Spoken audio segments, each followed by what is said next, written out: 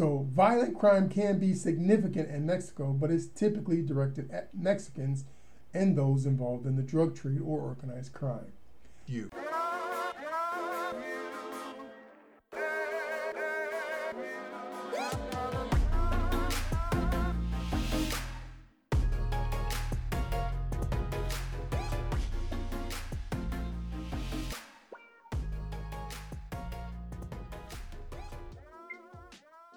Hello everyone, welcome to the channel entitled Fitty Ain't Nothing But a Number Yo, with your host Language Barrel. On this channel, we'll meet individuals who after the age of 50, who have decided to change what they do, what they believe, what they think is possible, what they read or are reading, and lastly, who they are. This will be done by conducting interviews, reviewing short stories, and videos with the individuals in question. So if you're ready, let's meet some interesting people. Should I retire to Mexico? Oh, Mexico. I've been to Mexico a few times in the past, but sadly I've only had the chance to visit Tijuana, Ensenada, and Cabo San Lucas when I lived in the San Diego area during my military days. Unfortunately, kidnapping, drug trafficking occupy much of the news about Mexico here in the States. But Mexico is a very large country with much to offer and many things to do. The categories that we're going to discuss during this review are healthcare, crime, cost of living, infrastructure, weather, and culture. So if you're ready, let's start with healthcare. Healthcare in Mexico. Mexico has a three-tier healthcare system. The Instituto Mexicanos del Seguro, aka the Mexican Social Security System, is an entry-level system. This system is open to the vast majority of working Mexican nationals. The paperwork must be submitted by your employer, but the system is also open to expats. The next system, Seguro Popular. This is a system for nationals who don't qualify for the IMMS, such as the unemployed and the homeless. But between the two systems, everyone's covered. Next up, private healthcare. Private healthcare is the highest form of healthcare and is considered excellent. Healthcare facilities may be readily available in large urban centers, but can be difficult to find in rural settings, which is not untypical for large industrial nations, even in the US and other European nations. Though public healthcare is readily available, the quality and availability of specialists and modern equipment may lag far behind that of the private sector. The IMMS healthcare is funded by the Mexican government, and doctor's visits typically cost about $20 US, the equivalent to about $20 US, with diagnostics tests typically 1/3 the cost of the US. The Mexican government spends approximately 2.5% of its GDP on healthcare. Mexican public health ranks 61st in the world. The US ranks 37th. Mexican private healthcare is considered much higher, is rated much higher, and is typically the choice for expats and nationals earning a higher income. All right, so next we're going to talk a little bit about crime. So violent crime can be significant in Mexico, but is typically directed at Mexicans and those involved in the drug trade or organized crime.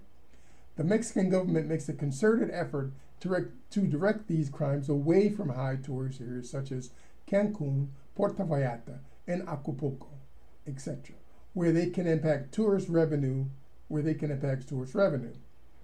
In high crime areas, it is not unusual to find criminals better armed or equally as armed and resourced as local police, who in some rare instances can be in collusion with local gangs or organized crime. Like many developing nations, travelers are advised to be on the guard against crimes of opportunity. This includes pickpocketing, purse snatching, etc., which can occur near public transportation or currency exchange stations. Kidnapping or express kidnapping for the sole purpose of quick cash, have been on the rise, and they target wealthy and middle class Mexicans and in some rare instances, foreign tourists. Mexico has a crime index of 54.08, which places it at the moderate crime level. Crime index usually goes from low 20 to 40, moderate 41 to 60, above 60 is considered high crime. It also has a safety index of 45.92, placing it in the moderately safe country category. Above 60 is considered very safe. 41 to 60 is considered moderately safe, and above and below 40 is considered unsafe. Like many countries, crime can vary by location. Tijuana, for instance, has a crime index of 71.8, which places it very high, versus Merida, which has a crime index of 25.5, which places it very low. Cost of living. Again, we're talking about Mexican nationals. We're not talking about expats. But when we look at the cost of living, the average monthly salary after taxes is $667.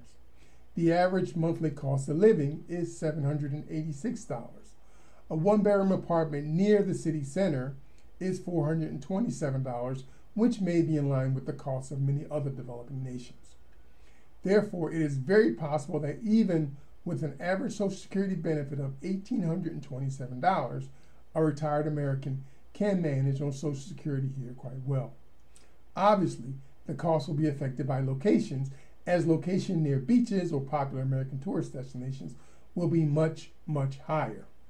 If you choose to live among expats, not only will the cost of living be much higher, but it may at times appear that you're living in a separate country, separate from the other Mexican nationals. Weather. So when we talk about weather in Mexico, Mexico is a very large country with a variance in weather associated with destinations. For instance, it could be tropical forests, deserts, fertile valleys, or snow-capped mountains. There are typically two seasons in Mexico, rainy and dry. In Baja California is temperate and dry. The Sierra Mountains with high altitudes can be cool and cold. Northern Mexico has high temperatures, 90 degrees Fahrenheit, August to 48 in January, with occasional snow. Central Mexico, which includes Mexico City, is going to be 80 degrees Fahrenheit to 40 degrees Fahrenheit based on season. The Pacific Coast region, which includes the Mexican Riviera, is 70 to 90 based on season. Southern Mexico, such as Oaxaca, is 47 to 88 degrees Fahrenheit based on season and altitude. The Gulf Coast region, which includes Veracruz, is going to be 88 to 64. The Yucatan Peninsula, which includes Merida, is going to be 95 to 64. Merida has the reputation for being very safe, but also very, very hot. Infrastructure. Travel to the U.S. is approximately 2.39 hours with an approximate distance of 1,075 miles. A round-trip ticket has a cost ranging from a few $100 up to $1,000 depending on time, location, and seasonal events. Airports. There are a large number of airports which have direct flights to the U.S., and many international flights can be obtained via Mexico City. Next, railway. The railway needs modernization and renovation. At present, there are no high-speed lines currently available. Buses. This is the most convenient and widely used intracity travel form. Roads. Toll roads are well maintained, but other less used roads can be hit or miss. City traffic is usually very congested and can be a major problem, especially in and around large cities. Driving on quiet or isolated roads at nights can be risky and is not advised. Culture. Mexico is almost exclusively a Spanish-speaking country with very little of the population speaking English, approximately 13%.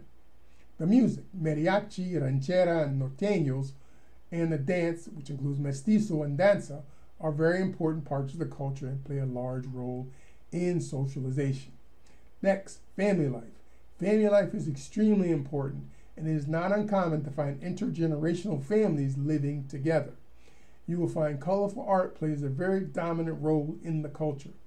Holidays such as Dia de los Muertos, Honoring the Dead, and Navidad, Christmas, are heavily celebrated throughout the country. Last but certainly not least, Mexico is known for a large, wonderful variety of foods which can be mild or spicy, but rely heavily on meat and carbohydrates. Final thoughts. So what are my final thoughts on retirement for Mexico? I'll start with my pros. Pros. The cost of living is low and the dollar goes a very long way, especially compared to life in the U.S. The proximity and ease of travel back to the U.S. to visit family and friends and conduct business is convenient in both time and cost. The Spanish is a fairly easy language to learn. I love the Spanish music and dance. The people are generally considered friendly and warm. Cons. The level of crime and the extent to which it is embedded in the culture. The over-reliance on buses and road travel between cities can be time-consuming and frustrating. The food, though delicious, relies very heavily on meat and carbohydrates, and Mexico does not lag far behind the U.S. in food-related health risks. The high number of American expats both drives up the cost of living and encourage the promotion of U.S. values and customs upon the Mexican population. However, if I must live close to the U.S., Mexico would be my country of choice. And remember, achieve something different, believe something different, conceive something different, read something different, but most importantly, be something different. The world is waiting. Thanks for stopping by, and we'll catch you on the next episode. Ciao for now.